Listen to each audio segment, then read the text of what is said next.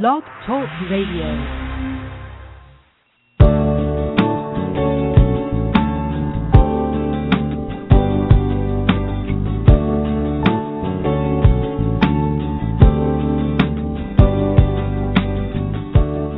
From Lives in the Balance, the nonprofit organization committed to advocating on behalf of behaviorally challenging kids and their caregivers, this is Dr. Ross Greene. Welcome to Collaborative Problem Solving at Home. I'm delighted that you were able to join in. This program airs live each Tuesday at 12 noon Eastern Time during the school year. We explore a variety of topics aimed at helping you better understand and help your challenging child and implement the collaborative problem solving approach at home. If you have a question or comment, call 347-994-2981. If you call in, you'll be muted until I bring you on the air. And now, let's talk about your challenging child and what we can do to help you make things better. Hi there, and welcome to today's program. Delighted to have you joining in today, whether you're listening to the live program or the recorded version, either on the Lives in the Balance website or through your iPod. Still don't understand how people do that, but that's me. How's things going? Boy, life with a behaviorally challenging kid can be so hard. And sometimes we try so hard to change who they are that we make things worse. And then when things get worse, we try even harder, often in the wrong way, and things get even worse. Then we don't talk, and then we're on edge, and we're sort of on heightened alert for the slightest disrespect or thing that could go wrong, and things just get worse and worse. But, well, that's what this program is for, and that's what the collaborative problem-solving approach is for, and that's what all the resources on the Lives in the Balance website are for, to help you get out of that hole and see if you can make things better. There is the risk, of course, that you'll get it, that people will misinterpret the model. I don't do this very often, but I was looking for a quote, and I ended up on Amazon and looking at a review of The Explosive Child, and the most recent one is proof that people can get it wrong. Hold on, I'm trying to pull it up here. It's a review somebody wrote recently that just says that they didn't get it. Here's the headline: "It's okay to continue to be an incompetent parent." Just posted yesterday. I promise I don't read the reviews very often. I do look at them. It's always good to get input, what people are thinking about your work. "It's okay to continue to be an incompetent parent," says the reviewer. That's the message of this book and the theme of almost all parenting books out there today. Don't assert authority, don't take responsibility, don't shape your child's character, and above all, don't engage in any actual training techniques, because all these things might result in your child pushing back, in parentheses, and in him not liking you very much. Parents today seem to be so lost and so lazy. Parenting is difficult. It's challenging. I'm going to go out of the quote here. I hope he doesn't think he's telling people something they don't already know. Actually, I don't know if it's a he. Why did I assume that? Parents must be willing to be disliked in order to do their job well. A parent's job is to prepare a child to interact cooperatively, responsibly, and pleasantly in the larger world. Human nature is selfish and willful. These traits must be trained out of a person in order for him to become a contributing member of society. Get a grip, parents, and seek the advice of a truly wise teacher as you learn how to rise to the challenge of shaping little egocentric creatures into loving, happy people. Turn away from nonsense that only encourages you to capitulate to childish demands. All that does is hone little terrorists.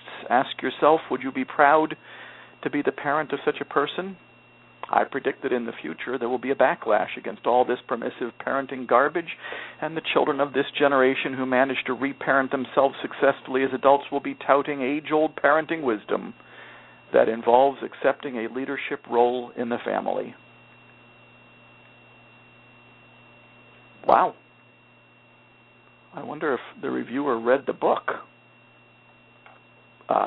If the reviewer had read the book, then he or she would know that the book is about helping parents competently and effectively and compassionately help kids, because some of the stuff the reviewer seems to be advocating didn't work and seems to have made things worse. Of course you're asserting authority when you're implementing collaborative problem solving. He or she seems to have missed that point. Of course you're taking responsibility. Of course you're shaping your child's character. And of course you're engaging in actual training techniques when you're implementing collaborative problem solving. How did the reviewer miss that? You're not lost when you're implementing collaborative problem solving. You're not lazy. And collaborative problem solving, those of you who have been implementing collaborative problem solving know how difficult and challenging it is.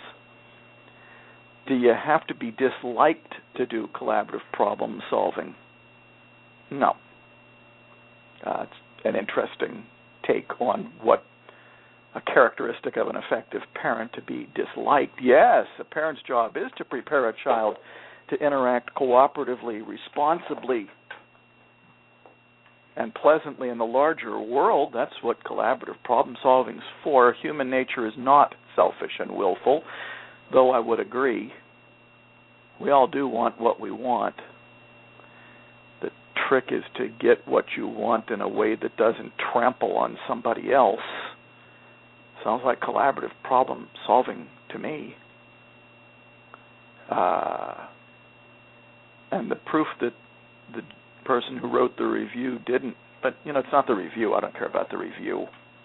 These are the things that people say about collaborative problem solving sometimes, either because they don't know enough about it or because they didn't understand it. Nothing in the collaborative problem solving approach that encourages you to capitulate to childish demands. All right. We have some email. Let's see if we have any callers yet today. Not yet. So let's go to the email and see which ones we're going to answer. We've got a bunch that have piled up. I got to some of them last time, but not enough. I don't think I did this one last time, and so I'm going to do it because I heard an interesting speaker this weekend at the School Mental Health course in Boston that I'm co-director of, that's put on by the Cambridge Health Alliance and Harvard Medical School. A gentleman named Mark Langlois, Langlois. Now let me just make sure that I'm getting his name right. You know me and names. Sometimes we don't do too well together. You know what? I'm going to Google him real quick just to make sure I have it right, because it's relevant. What I heard is relevant to Mike. Did I say Mark? Mike Langlois. He's got a website, MikeLanglois.com, MikeLanglois. He's a social worker. Did a talk this weekend at the School Mental Health course on technology and internet and kids, and it was very good, and it's relevant to this email. It says, Dr. Green, my son is already a senior and is 17. We never had TV, but we did watch movies or videos sometimes. He loved to spend overnights at his friends with limitless computer games house. Eventually he got a computer, and the rule was out of your room at bedtime. He complied usually. Slowly as he got older and also got himself a phone, he now sleeps with his laptop in bed, phone, and the little screen the family shares for movies. He uses that for games. 3 going at once constantly. The problem, aside from my sadness and resignation about excessive screen life, is that he seems truly addicted. For instance, he has not even watched a video by a drummer he likes, which was a present a year ago, and drumming is his great talent and happiness. He never practices at home either. He can't read or even apply to college. He is hostile if I even interrupt him to say dinner is ready or to ask a question like, when is your practice? Wondering if you have a suggestion. I used to try plan A, but evolved to plan B, which is more my nature, and becoming more skilled is my very welcome. I made the mistake of not revisiting our solutions. Now I am clearly at sea, probably due to his age, and feeling worried and sad. I actually do not know how he will be able to do work in college. He does none at home now. Don't completely understand the email. It does sound like he's using computers and screens excessively. It sounds like you think he's going to college, but it says he can't read or even apply to college. Is he really unable to read? Because the speaker I heard this weekend had a very interesting point. We often look at how much time a kid is spending on the screen as our indicator of how much of a problem it is. And this speaker said, I don't think time is what we're paying attention to. It's not the biggest issue. It's the degree to which screen time, video games, are impeding a kid in some or many aspects of his life. What he was saying was there's some people who spend a lot of time in front of a screen, adults as well, by the way, who do just fine. It's the degree to which the video game is having an adverse impact that matters. Now, this story seems to meet the criteria for having a negative impact. The question is, it sounds like approaching him about this while he's in the midst of it, that would be emergency plan B. And yes, I suspect he and a lot of other behaviorally challenging kids are going to be hostile when you try to approach them when they're in the middle of playing a video game. So what I would recommend is, if there is an opportunity to do proactive plan B when he's not in the midst of a video game, that might be more ideal. Or if, when he's not in the midst of a video game, you make an appointment with him to talk about it, and I would not use the word addicted. Your concern is how it's affecting his life. And because I don't know much more than that, I actually don't know whether he's going to be willing to talk to you. I don't know if you might need someone else who he might talk to instead. But I'm glad you emailed. And I hope that he lets you in and lets you talk to him. We'll find out. Do let us know. And do feel free to call in if you wish. We do have a caller now, so callers always take priority on this program. So let's go to area code 832 and find out what we got going on here. How are you doing today?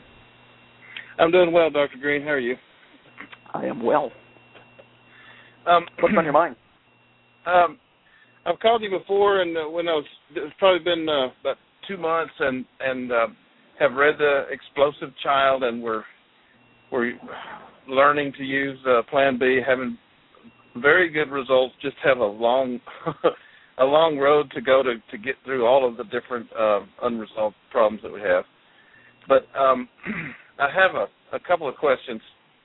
Before you go on, when people are first starting, I just want to comment on something you said, because it is sort of the typical scenario. When unsolved problems have gone unsolved for a long time, they tend to pile up. When people finally recognize, as you have, that solving problems is the key here, the hard part is that they are now faced with a rather large pile of unsolved problems that have accumulated over time. Correct. And that's a hard part. One hard part is realizing, there's many hard parts along the road to moving in the direction of collaborative problem solving. One is the light bulb going on that this is lagging skills that are getting in your kid's way, not attention-seeking, manipulative, coercive, unmotivated limit testing. That's a big hurdle. Another big hurdle is recognizing that those lagging skills are getting in the way under specific conditions that, of course, are called unsolved problems, and that we can actually figure out what those unsolved problems are. That's another hard part. You're on what we might call hard part number 3, which is now that you've realized those first two things, you've got the right lenses on, and you've got the right raw material to start making things better, but what's sitting in front of you is a rather large pile of unsolved problems, and it can feel rather foreboding to many people because that pile has grown over time. That's what happens to unsolved problems when they remain unsolved. The pile grows. So I just wanted to let you know, number one, that that's kind of typical, and number two, let people who are listening know that that's kind of typical. But keep going. All right, thank you, and that's certainly true, and I recognize it, and getting thoughts organized about how we're going to approach things. Well, we just rather than try to write out, what is the priorities are, we just kind of try to feel it, and when the moment feels right that this would be a good time to talk about, such and such problem, then we do that, and I think the real, key, and you give us some good words to start with, but the real key is to learn how to communicate with the child and how to get him talking, and I've done enough of the collaborative problem solving now that he's starting to recognize the repetitive words and say, okay, Dad, I don't want to talk about that. So I'm having to be creative and learn different ways to try to approach the different topics. But there are several things that I don't know how to talk through, and one is impulse control. I've noticed that he is very impulsive to the point where I don't know if there's any way to talk through it. I mean, for example, had a GPS mounted in the car, and it shuts itself off when you turn the key off. But it has a little message that comes up that says it will shut itself off in 30 seconds unless you touch the screen, which means it'll stay on and run the battery down. So I saw him looking at it, and I knew he was about to touch it, and I said, don't touch the screen. And he just kind of grinned at me, and I said, called his name, don't touch the screen. But he can't stop himself. He's still going to reach up there and touch the screen. And so I don't know if there's a way to talk through that. I almost think that's an impulse control that is beyond talking, or at least at his age. What do you think? I don't know. The interesting part is, I'm not sure it fits the classic definition of poor impulse control, to tell you the truth. Okay. Because there was impulse control is failing. Well, I guess in some ways it is. I'm not sure. I mean, technically, the definition of poor impulse control is failing to consider the consequences of your actions before you act. But you warned him, and then he did it anyways. Right. So I'm not completely certain that it qualifies as classic poor impulse control. We probably have some people listening thinking that it qualifies as sheer stick-it-in-your-face non-compliance. Well, that's certainly how it feels if you have the old lenses on. But that's right. I try not to think of it that way. Good, and I think it probably benefits you not to. But I would say this: I don't know if I would call that poor impulse control, and that does sound like something that you could talk to him about in Plan B. Okay. Because there was a delay. You told him, don't touch it. He grinned. You told him, don't touch it. Then he touched it. Whether that's poor impulse control or not, I don't know. Whether that's pure, unadulterated, stick-it-in-your-face non-compliance, that's not the direction I would head in. The direction I would head in is to ask him, about that scenario and to try to gather information about what he was thinking and what he was doing. You might, I can use my imagination here. Let's say, and this might not be true, that you were smiling when you said don't touch it. What you might hear in the empathy step is, I thought you were joking. I thought you weren't serious. I don't know what you're going to hear, but there's no harm in finding out what you're going to hear, and to tell you the truth, really no downside in staying away from believing that it's pure, unadulterated, stick-it-in-your-face non-compliance. Mm-hmm. But keep going. Add some other stuff. Okay, well, and I'd ask him about it. That's what I would do. I had a conference with his teacher because his teacher right before the Christmas break I could just tell she was just about to give up on him. And so I sent her a link to your website, and I told her that we were following the collaborative problem-solving model, and I would really appreciate it before our meeting if she would at least look through the material, and she did. And then I went and met with her for probably an hour, and I think that, as typical school, at least in this area, this is a new idea, and in so many ways I listen to your podcasts and stuff, and I just think, gosh, what a lone voice in the wilderness. I hope you don't feel that way. I hope there's more going on that I don't know about, other than just you being a lone voice out there. But I think she heard it. But one of the things that she said was, and the reason I use impulse control is because she thinks he has poor impulse control. And I don't know if there's something we can do there. And I guess what I'm kind of wondering about is, and I completely understand and follow your feelings about diagnoses and how they are not always helpful. But I'm wondering if we should go there, and if we should, that's a scary path, because I don't really want to get into a cycle where we go to 10 doctors and get 10 different diagnoses and nobody does anything. I mean, in the end, I know we still have to do the collaborative problem solving. We still have to learn to talk to him, and through that process, he will learn the skills he needs. But in the meantime, there are some things that just sometimes we just feel like he's just out of control, and I wish there was a way to accelerate it a little bit. All right, so now here's the deal. There are some things that medicine does well, and I don't like to deprive kids of things that medicine does well. And you wouldn't, well, now one of the things that medicine does do well is it helps kids control their impulses well, especially if, well, not necessarily especially if, what often goes along with poor impulse control is hyperactivity. And what sometimes goes along with poor impulse control is inattention and distractibility and difficulty focusing.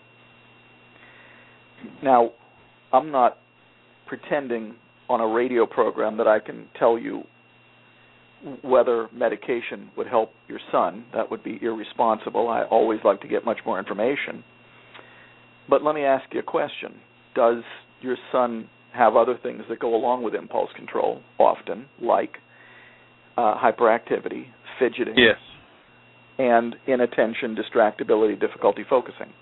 That's hard to say, because if he decides to focus on a task, he will be so locked into it that you can't break his focus. And that's classic. And so if you say the inability to focus on, what the teacher is telling him, well, yeah, he has trouble with that. Got it. So here's the classic thing in kids who meet diagnostic criteria for ADHD. And once again, I don't care all that much whether he meets diagnostic criteria for ADHD, but I do know that medicine does help with poor impulse control, hyperactivity, and inattention. Now, a lot of people, when they have a kid who's inattentive sometimes, it's very common for them to say, yeah, but there's other times when he can focus like all get out. And that's actually kind of classic. The interesting thing about kids who meet this profile is that they tend to be able to focus on things that they find to be interesting and stimulating. We all have an easier time focusing on things we find to be interesting and stimulating. But what separates what we might say the men from the boys, is things that we don't find stimulating and don't find interesting, because those are the tasks that require a great deal more what we might call psychic energy, mental energy. Right. And that's where kids who meet this profile, fit this profile, tend to fall off the wagon. So if he's having trouble focusing on things that are not stimulating, not riveting, not grabbing him, I'm interested. If he's also hyperactive and impulsive, I'm interested. Whether him touching the GPS in your car is an example of poor impulse control or not, that we could debate. But if he's meeting that profile, here's both the good news and the bad news. That profile is something that medicine in many, many kids tends to address well. Why is that good news? Because there may be pharmacologic intervention that could help your son enormously. Why is that bad news?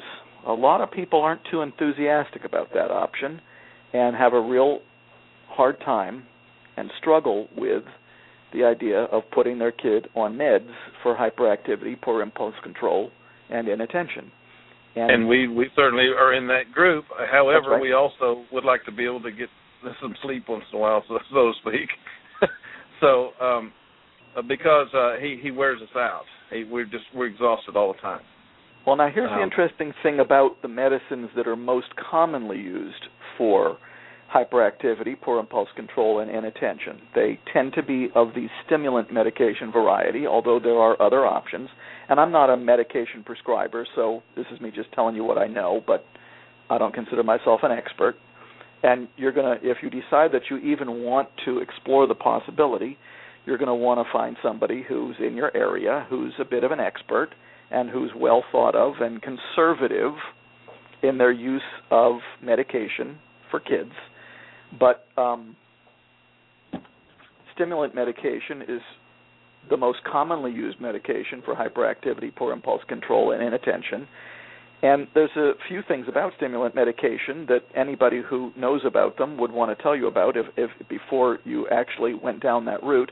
One of them is that stimulant medications sometimes reduce appetite. But the other, relevant to what you're talking about right now, that he's wearing you out, is that stimulant medication can only be given in many kids to a certain point in the day, because their stimulants, another potential side effect is that they can make it hard for a kid to fall asleep at night. Stimulant medication. And so you may get relief if you were to get, if a medicine was working for your son and it was working at school and it was working at home, you might get some relief over the weekend during waking hours. But there's a certain point in the day where you, in many kids, in most, that in my experience, can't use it anymore because it's going to keep him up at night.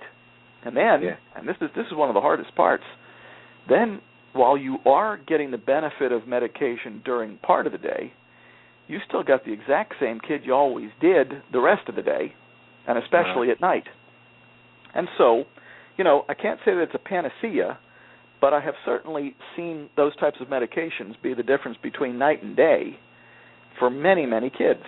And now you get to grapple with, is this something that you want to pursue? Given our limited discussion here, and we have to acknowledge that this is a limited discussion, and I'm not getting the kind of details that I normally would if you were sitting in front of me, you might want to contemplate whether this is something you'd want to talk about with someone who is a medical professional and highly thought of, who could really explore whether this makes sense for your son and really explore whether this is a route that you want to go down. And you may not want to go down the route, and you may want to go down the route.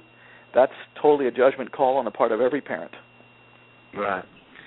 Well, and so I don't know if we do or not, and this is something we've actually been contemplating for a long time, and collaborative problem solving is something we've only known about for about 2 months, and I definitely see the benefit, and we will continue to do that regardless of whether we, seek pharmacological help. But he has just such a variety of things, and one of the things is he already does not sleep well. He never has since the day he was born.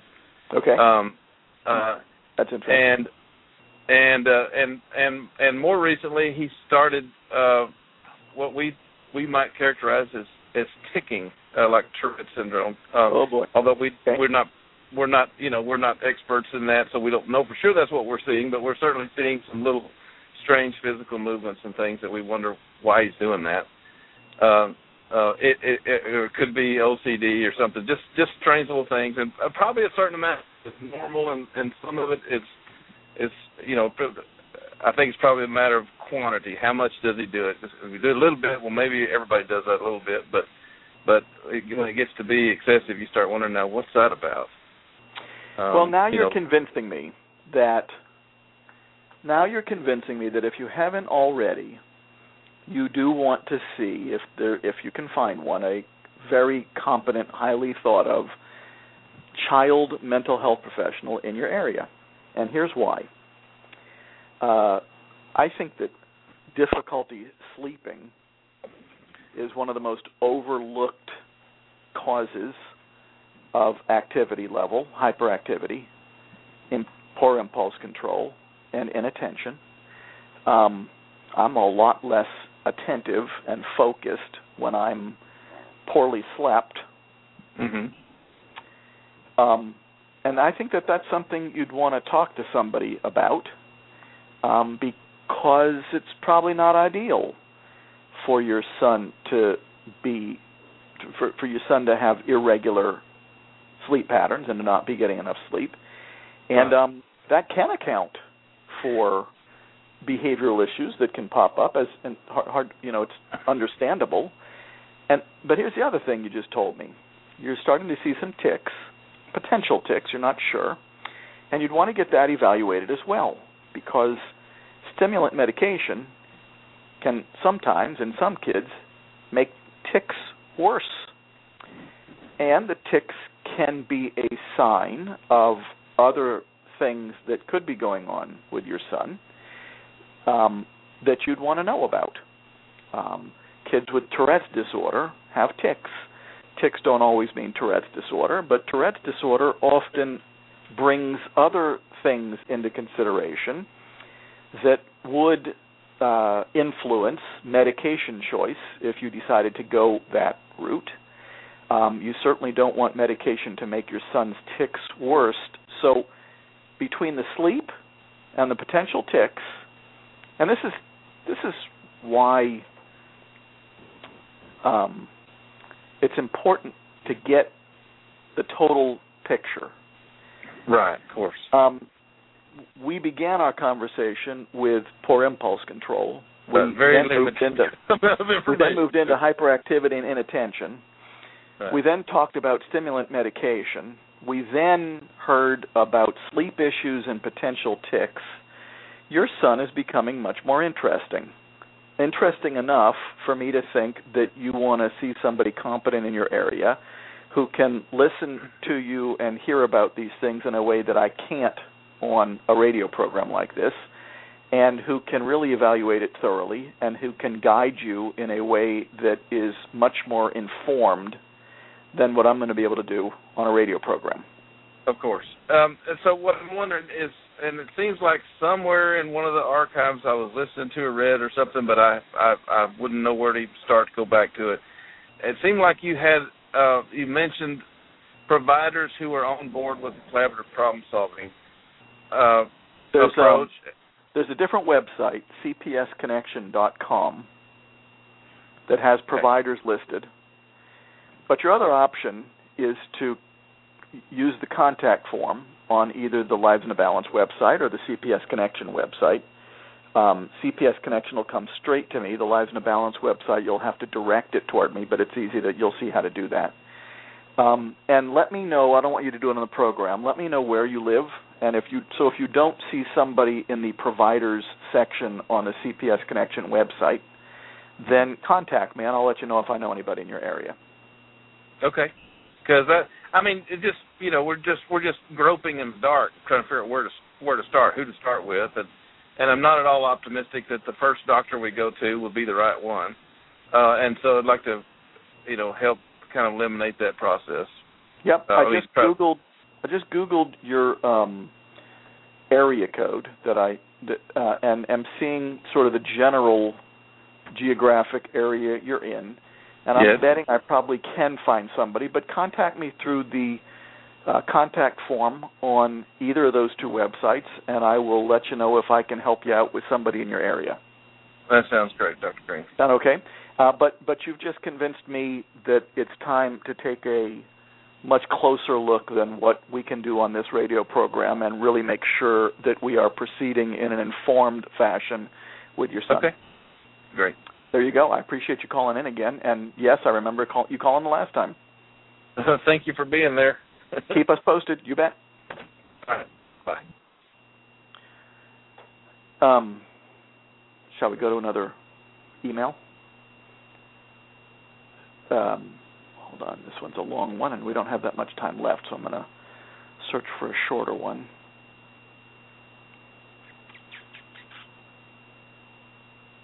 All right. My son goes to school in Colorado, Dr. Green. He has been diagnosed with Asperger's disorder and is an explosive child.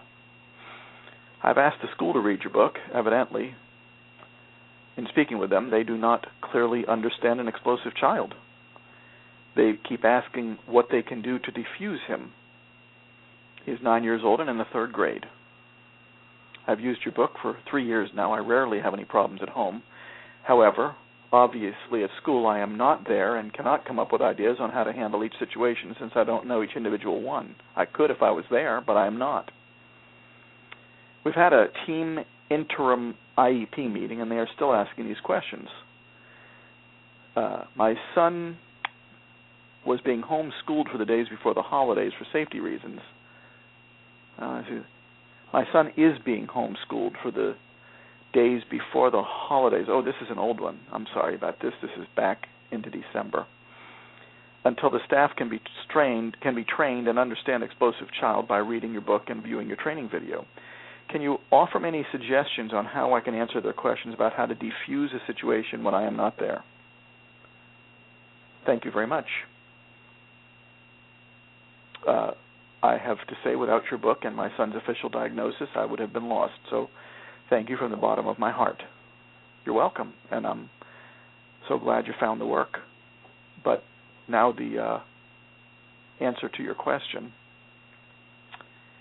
It sounds like the school is primarily focused on emergent intervention, not proactive, because they're talking about diffusing. So when people are talking about diffusing and it becomes clear that they are primarily thinking about emergent intervention, it tells me that they probably haven't discovered the assessment of lagging skills and unsolved problems yet. They probably haven't. This is when people are intervening emergently, not proactively, it usually means that they haven't yet figured out what skills a kid is lacking. They haven't yet identified the very specific unsolved problems that are setting in motion in challenging episodes. They haven't prioritized which unsolved problems they're going to be working on yet. They haven't decided who's working on them with the kid yet to try to solve them. All of the ingredients that make the whole enterprise proactive, when people are intervening emergently, it becomes clear that all of the ingredients that would make the enterprise proactive haven't happened yet. So they need to happen. I don't know if you want to be in the position of trying to help them intervene emergently. You might be good at that, but to tell you the truth, you don't want to be intervening primarily emergently either. The whole goal is to make intervention 99.9% proactive, and you do that by using the ingredients that I just described. Assessment of lagging skills and unsolved problems. Identify the unsolved problems. Identify which unsolved problems we're working on right now. Use the Plan B flowchart to designate who's going to be working on each unsolved problem with the kid and track the unsolved problem through to a successful resolution. Now, are there things.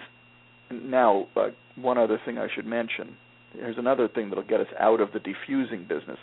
One thing that gets us out of the defusing business is that we are using Plan B proactively to solve problems so that you don't even have to defuse them anymore.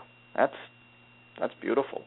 But here's also beautiful. There's going to be unsolved problems because we can't work on everything at once. And because most behaviorally challenging kids have large numbers of unsolved problems, as the gentleman who we were just talking to on the phone was talking about in the beginning, unsolved problems accumulate over time when they remain unsolved. We're going to have to decide not only which unsolved problems we're working on, but also which unsolved problems we're not working on, and that's Plan C. And we want to be doing Plan C proactively too. Plan C is where we're usually coming up with an interim plan so that the problem doesn't come up in the first place. We've tabled it. We've not solved it.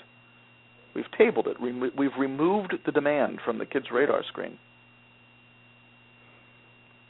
Now you're not going to have to defuse it either, because while it isn't solved yet, you've also set the stage for it not to come up, at least for now. When will it come up again?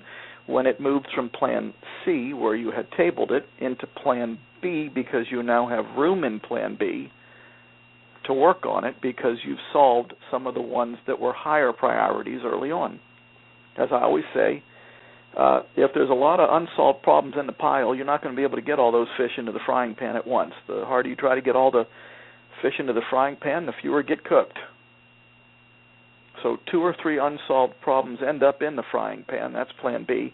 And the rest, we might call them little fish, end up outside the frying pan. That's Plan B. Plan C, excuse me. When do you start putting Plan C fish into the frying pan? When you've already fried some and they're already solved.